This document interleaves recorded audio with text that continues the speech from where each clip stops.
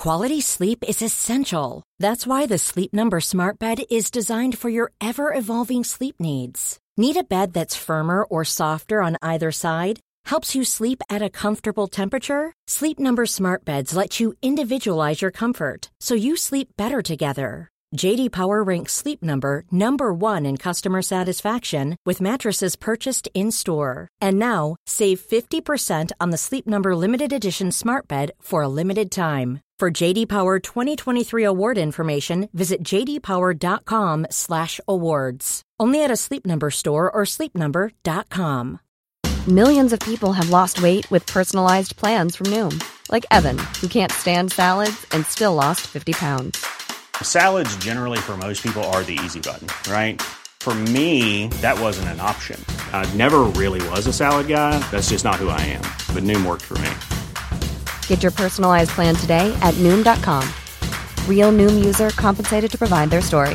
In 4 weeks, the typical Noom user can expect to lose 1 to 2 pounds per week. Individual results may vary.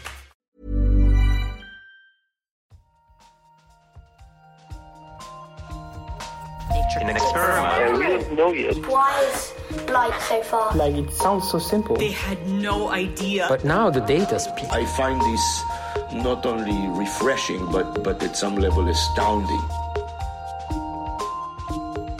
Nature. Welcome back to the Nature Podcast. This week, creating water with holes in it.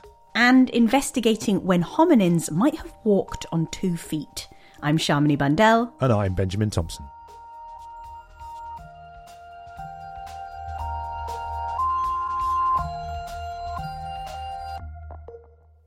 Chemists use all sorts of solvents to dissolve gases for use in reactions. But in many cases, these solvents aren't necessarily very environmentally friendly, and they can be unsuitable for medical applications. To get around this, a long-held pipe dream has been to instead transport gases in water. But just one problem, water isn't the best at carrying gas molecules. Now a team have developed porous water, containing tiny cages that can hold large numbers of gas molecules, and they think that in the future, this method could have an important medical use. Reporter Jeff Marsh spoke to one of the authors, Jared Mason, to find out more. So if a person is walking down the street and has a heart attack, the amount of oxygen in their bloodstream begins to rapidly decrease, and it becomes extremely important to try to get oxygen back into the body. And the quicker that one can get oxygen back into the body, the better the outcomes are. And one of the most frustrating aspects of oxygen deprivation is that we're surrounded by a ton of oxygen, but when the typical mechanisms for getting that oxygen into the body fail, such as during a heart attack, it becomes really hard to get that oxygen effectively into the body. You can't inject oxygen gas directly into the bloodstream. And so if you could effectively deliver large amounts of oxygen rapidly into the bloodstream, this would have tremendous implications for emergency medicine and for being able to significantly improve outcomes from events like cardiac arrest.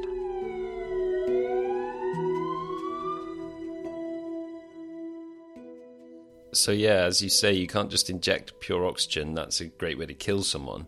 So the ideal scenario is that you could infiltrate some sort of benign liquid that would be fine to go in the body and infuse that with enough oxygen to buy someone more time. Exactly, and that's something people have been interested in trying to do for the last several decades, both for acute emergency situations like cardiac arrest, but also as a way of developing artificial blood substitutes and overcoming challenges with donated human blood and blood shortages and things like that. And this is a surprisingly tricky chemistry problem, isn't it? Just because of some fundamental characteristics of water itself. Yeah, there's a very fundamental chemistry problem here, and that's how do you get a large density of oxygen or other gas molecules into water or any kind of aqueous environment. Water as a solvent really likes to interact with itself, and it doesn't like interacting with most gases like oxygen or nitrogen or carbon dioxide. And the amount of gas that can be dissolved in water is typically about an order of magnitude or so less than that which can be dissolved in other common organic solvents. And that's one of the major challenges that was overcome by evolution, which was how do you effectively deliver enough oxygen to large organisms and allow life to become larger in size. Right, yeah, because blood is largely composed of water, but the oxygen isn't just sort of freely floating in that water, is it? It's in these cleverly packaged molecules called hemoglobin in our red blood cells. Exactly, and the sole function of red blood cells really is just to transport oxygen. 84% of our cells in our body are red blood cells, and they're just packed full of hemoglobin, as you said. Blood contains about an order of magnitude more oxygen than water. Can you talk us through what's actually happening when, let's say, a molecule of oxygen dissolves in water? Yeah, so in order for a gas to be dissolved in water, water molecules have to move slightly further apart from one another and create space to accommodate that gas molecule. And there's an energetic penalty associated with doing that because water molecules have much stronger interactions with each other. And so that's in large part why there's so few gas molecules dissolved in water compared to other liquids, which are not as strongly associated with one another. And so your team's solution to this was to create permanent cavities in water that will basically let in more gas molecules and keep water out. Exactly. Yes. So we tried to kind of overcome this penalty for creating more space for oxygen molecules in water by building that space intrinsically into the solution. And this is building off some very pioneering work from 2015, where researchers first reported in Nature the design of porous liquids that relied on having very large solvent molecules, organic solvent molecules that could not fit into empty cavities to create empty space inside a liquid. Okay, so they made molecular cages that were just physically too small to let in those big solvent molecules, and that left room then for the smaller gas molecules to dissolve. But then water itself is a very small molecule, isn't it? So that strategy isn't going to work so well with water. Exactly. You can't rely on size to prevent water molecules from getting inside a pore. If you did, then the pores would also be too small to allow gas molecules to diffuse inside, and so they wouldn't be so useful for storing large densities of gas molecules. So you have to rely on something else. And so we relied on thermodynamics, or the fact that water much prefers to interact with itself than it does to interact with kind of less sticky surfaces. And so we have networks of cages that are connected together to form nano-sized objects that don't like to interact with water on their inside surfaces. And these are microporous materials known as metal organic frameworks and zeolites. So their inside surfaces are very hydrophobic, kind of like oil. They repel water to some degree, but we make the outside surfaces of these particles very hydrophilic, that have strong interactions with water. Yeah, I suppose you don't want water repellent or hydrophobic molecules on the outside of these kind of cave matrix, because otherwise it wouldn't form a nice suspension in the water. Exactly. If the external surfaces are also hydrophobic, then the particles will just clump up together, and that does nothing for you for actually increasing the density of gas molecules throughout the entire liquid. These materials sound incredible. You mentioned zeolites there. Bearing in mind that we have lots of non-chemist listeners, could you just tell me a little bit more about those materials and how challenging it is to make them? Yeah, zeolites are materials that have been around for quite some time, originally discovered actually all the way back in the 1800s. Many zeolites are naturally occurring porous minerals. They're extremely important commercial class of materials. One of the things we were excited about certain types of zeolites is that it had been known that they can have very hydrophobic surfaces. And so what we realized is we could leverage that to create these zeolite nanoparticles that have very hydrophobic internal pores, where we anticipated water would not be able to go inside, but gas molecules would. And because of their high surface areas, we thought we would be able to get really high densities of gases inside water, much higher than had been possible with other approaches. So if we go back to our initial challenge that you were trying to get a solution to, how do your porous liquids compare in their oxygen density to, say, hemoglobin, or even just like pure oxygen? Yeah, so we're able to get densities now that are about an order of magnitude than the density of oxygen that's present in blood. We're also able to get about 2 or 3 times higher density than pure oxygen. I'm sure a lot of people are probably going to be a bit confused by that. It seems a bit paradoxical. Indeed, it does seem paradoxical, and that's one of the really powerful things about microporous materials more broadly, including zeolites and metal organic frameworks, that when you have these very high internal surface areas, so surface areas approaching that of a football field in a very tiny volume, what that allows you to do is to pack gas molecules really closely together. So if you think about our football field analogy, you can imagine that if the football field kind of has a little bit of a stickiness for a gas molecule, so when gas molecules get close to the surface, they stick to the surface to some degree. This is what's known as adsorption. And the density of gas molecules at the surface or at our football field is much higher than the density of gas molecules in the gas phase above the football field. And so now you can kind of imagine crinkling up and rolling up your football field to really tiny dimensions to form these nano-sized porous objects. And you have all those kind of sticky gas surface interactions in a very small volume. And that's what's allowing you to pack gas molecules really, really tightly together and get to these much higher gas densities. So in terms of these porous liquids working in a biomedical setting, I can imagine that one thing that they need to be able to do in the way that hemoglobin can do near a cell is to let go of the oxygen at the right time in the right place. Yeah, certainly. There's a few things that these need to do in order to actually be able to be translated into something that's a viable biomedical technology. One, as you mentioned, is to be able to release oxygen, and that actually happens very quickly and effectively in our materials. So the sticky interactions between oxygen molecules and the porous surfaces are actually very weak, much more weakly than oxygen binds to hemoglobin. And so as soon as you get to a place where there's less oxygen than is present inside of our porous liquid, oxygen will be quickly released until you re-equilibrate, and this happens in all of our experiments very quickly. Beyond gas release, though, of course, for any biological application, biocompatibility is really important. And so you need to design materials, that will not trigger unwanted immune responses or anything like that. And that's something we're very interested in pursuing going forward. But this initial work really focused on just establishing design principles and demonstrating that it is possible to make aqueous fluids that can transport such a high density of gas molecules.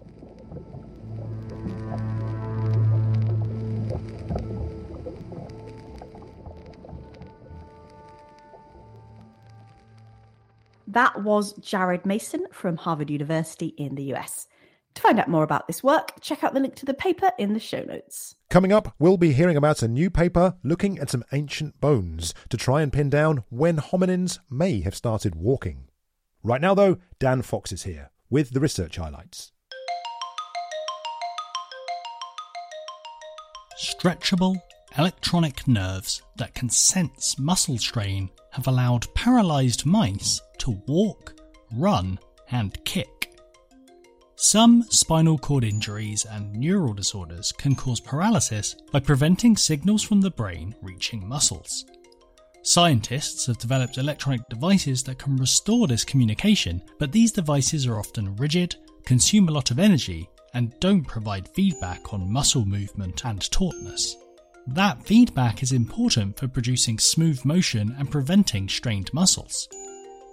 Now, researchers have attempted to address these problems by developing stretchable, low-energy nerves with strain sensors.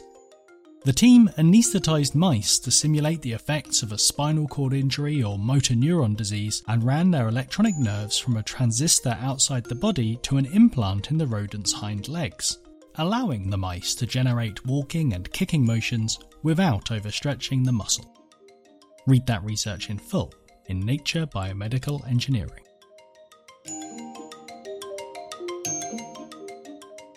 Researchers have spotted what could be the first planetary system to be discovered around a star destined to end its existence in a supernova explosion.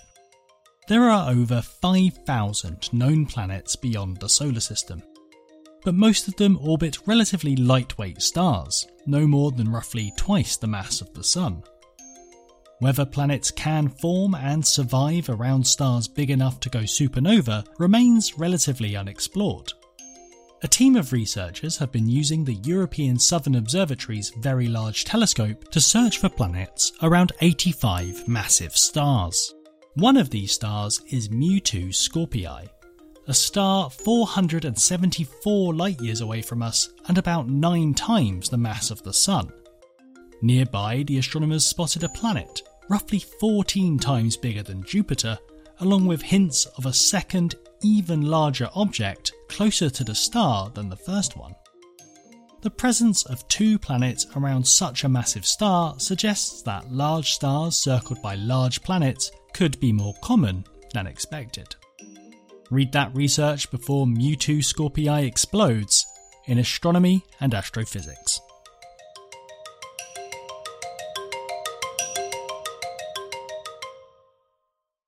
Bipedalism, or walking about on 2 legs, is one of humanity's defining characteristics.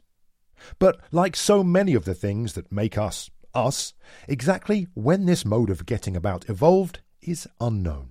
This week in Nature, there's a paper building on some earlier work suggesting that it may have been several million years ago in what is perhaps one of the most ancient hominins yet discovered. But as is often the case with paleoanthropology, things are quite complicated. So to find out more about the work, I'm joined on the phone by Ewan Callaway, a senior reporter here at Nature, who's been reporting on the story. Ewan, how are you doing today? I'm good. How are you? Yeah, doing okay. Thanks for joining me today. Now, this story actually begins about 20 years ago with the discovery of some bones that were found in Chad, right? Yeah, this is surrounding a species, I'll use that term instead of hominin, and I'll explain why a bit later, called Sahelanthropus chadensis. It was discovered as a result of an expedition from French and Chadian researchers in the early 2000s. And in 2001, I think they found a fairly complete but really battered skull that was very swiftly described in Nature. And this skull, it's about 7 million years old. They nicknamed it Tumai, which means hope of life in the local Daza language.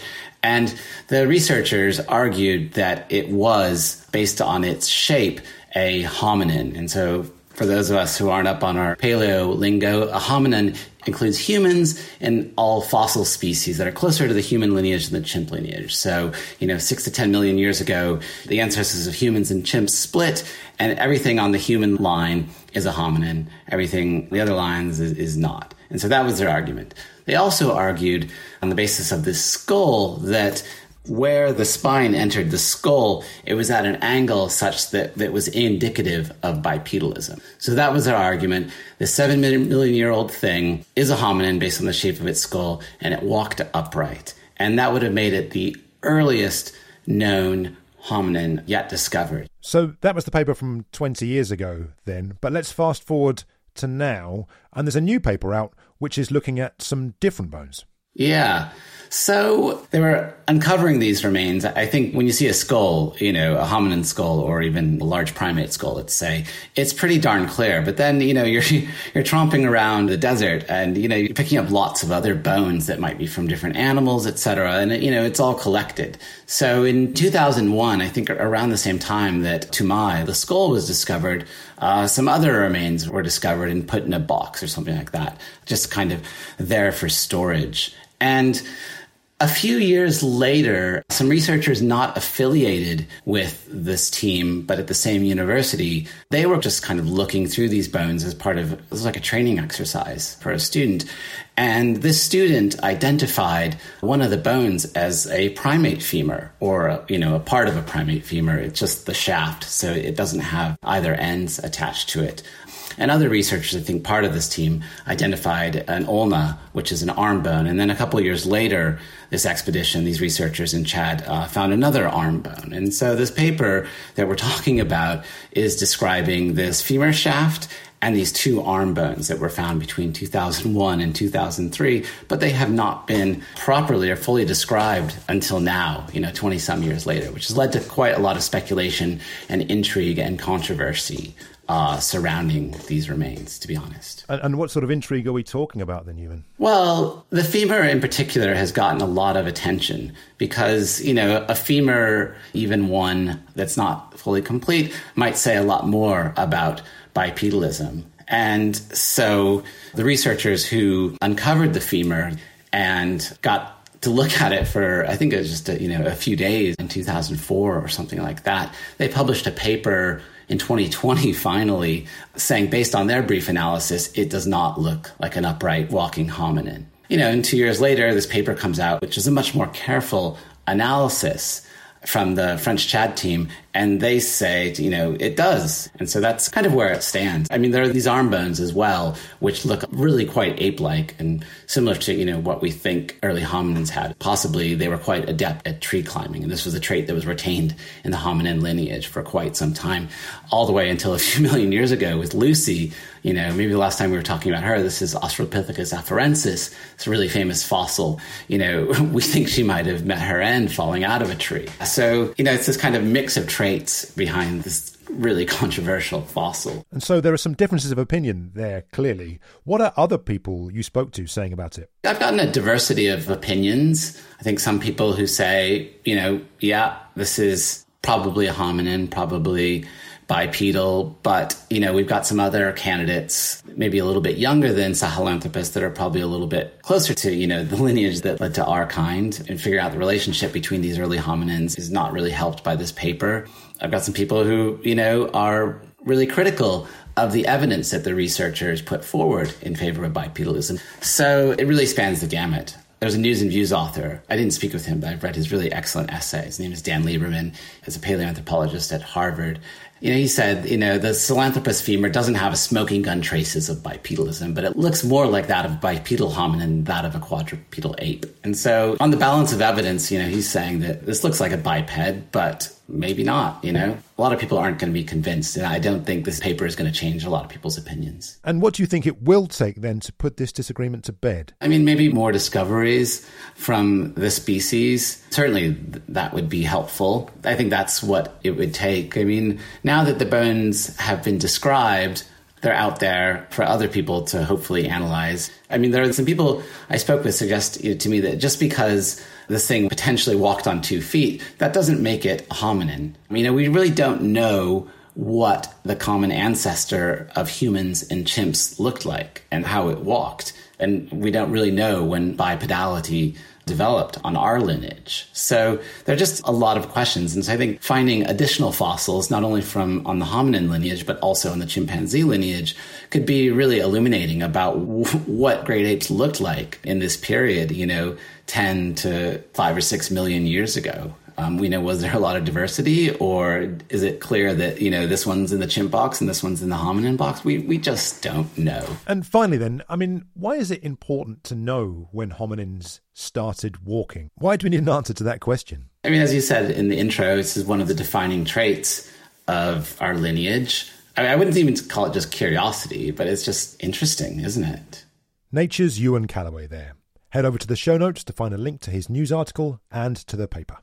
Finally on the show, it's time for the briefing chat, where we discuss some of the stories that have been highlighted in the Nature briefing. So, Ben, what have you found for us this week? Well, Shamini, I've got a story that was reported on in The Guardian, and it's based on a paper in Science Advances, and it's all about Megalodon, the extinct giant shark that lived millions of years ago and one of the biggest predatory fish of all time. You know how I love extinct things, especially giant, scary, extinct things. This is a type of creature we've known about for a while, though, right? Yeah, that's right. Say, Megalodon is obviously, it's kind of the poster shark for giant, huge, extinct creatures, right? But we don't know a huge amount about it. Like, you can get a lot of teeth, right? They're about the size of your fist, right? Ooh. But in terms of what the actual animal itself looked like is a bit more of a mystery, because, of course, its skeleton was mostly made of cartilage, right? So it didn't preserve well. Yeah, so it's been hard to kind of work out what this animal looks like. Like, you think about dinosaurs, right? Their bones preserve pretty nicely, right? So you can sort of dig them up and then reconstruct what the animal would have looked like. But that's not necessarily the case here. So in the past, scientists have had to make sort of inferences from the teeth and comparing it to things like great white sharks as well, which are obviously an apex predator from today, and try and work out what the animal might have looked like, right? And I think estimates say it would have been about 20 metres long, something like that.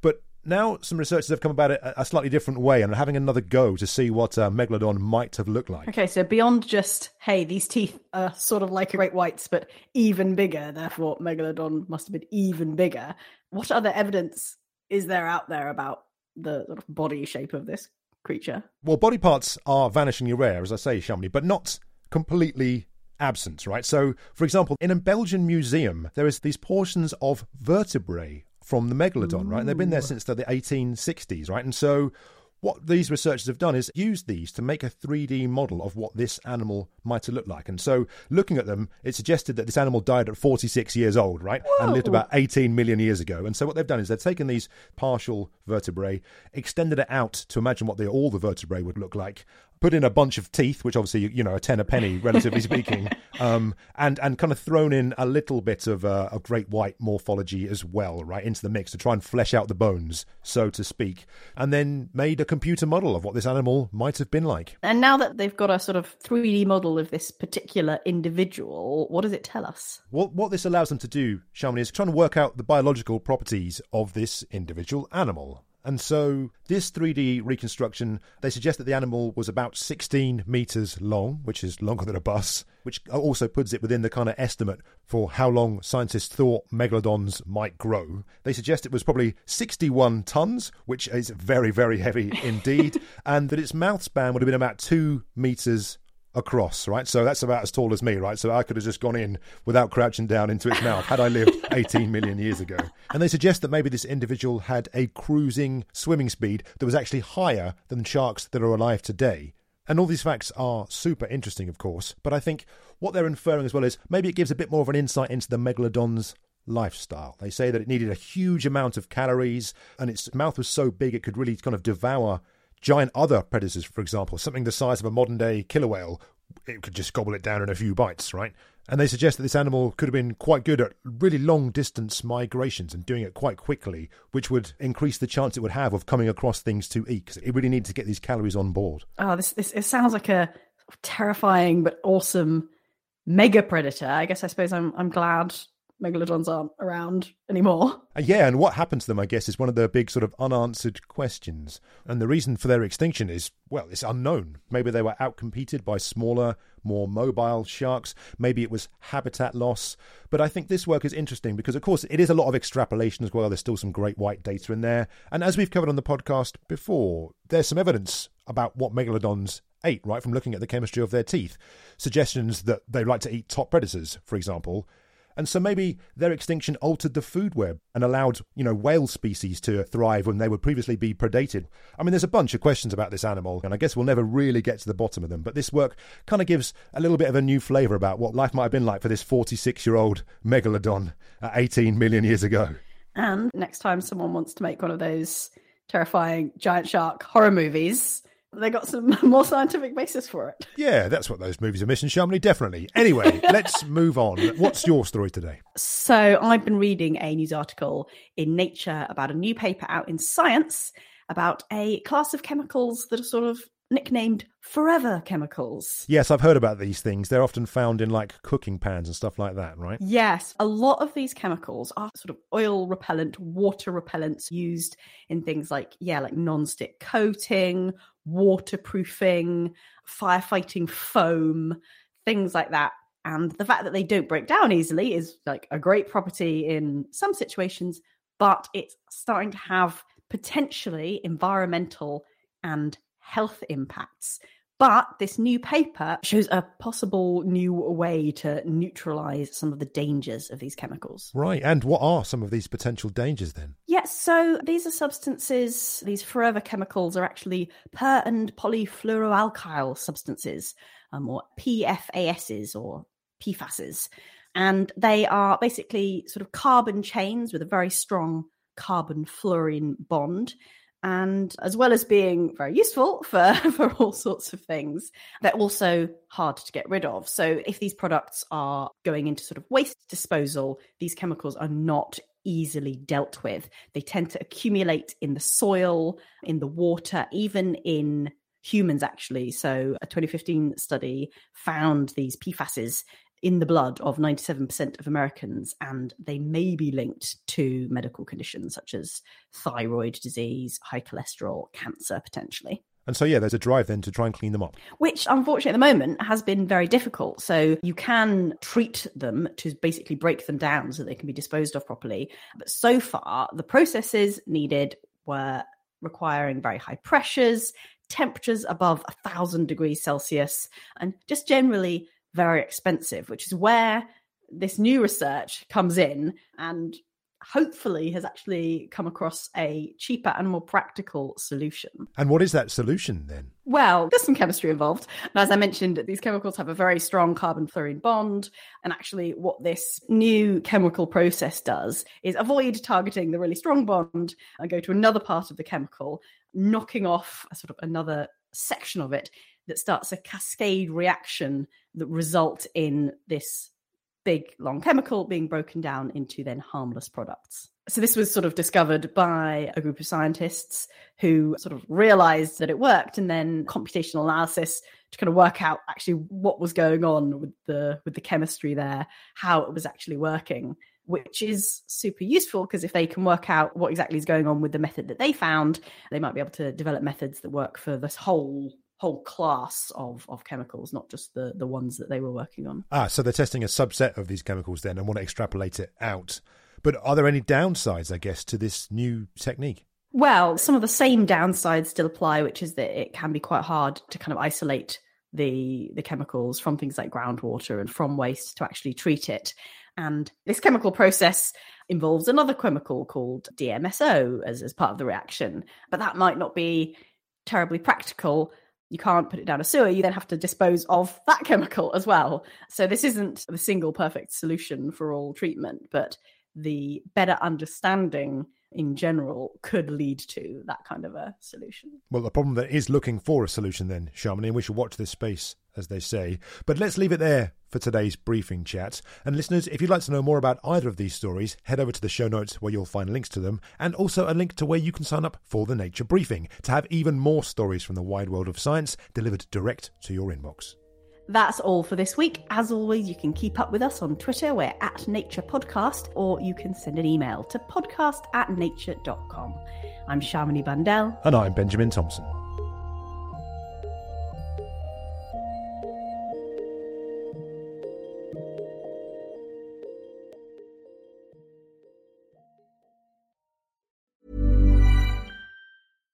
Hi, I'm Daniel, founder of Pretty Litter. Cats and cat owners deserve better than any old-fashioned litter. That's why I teamed up with scientists and veterinarians to create Pretty Litter. Its innovative crystal formula has superior odor control and weighs up to 80% less than clay litter. Pretty Litter even monitors health by changing colors to help detect early signs of potential illness. It's the world's smartest kitty litter. Go to prettylitter.com and use code ACAST for 20% off your first order and a free cat toy. Terms and conditions apply. See site for details.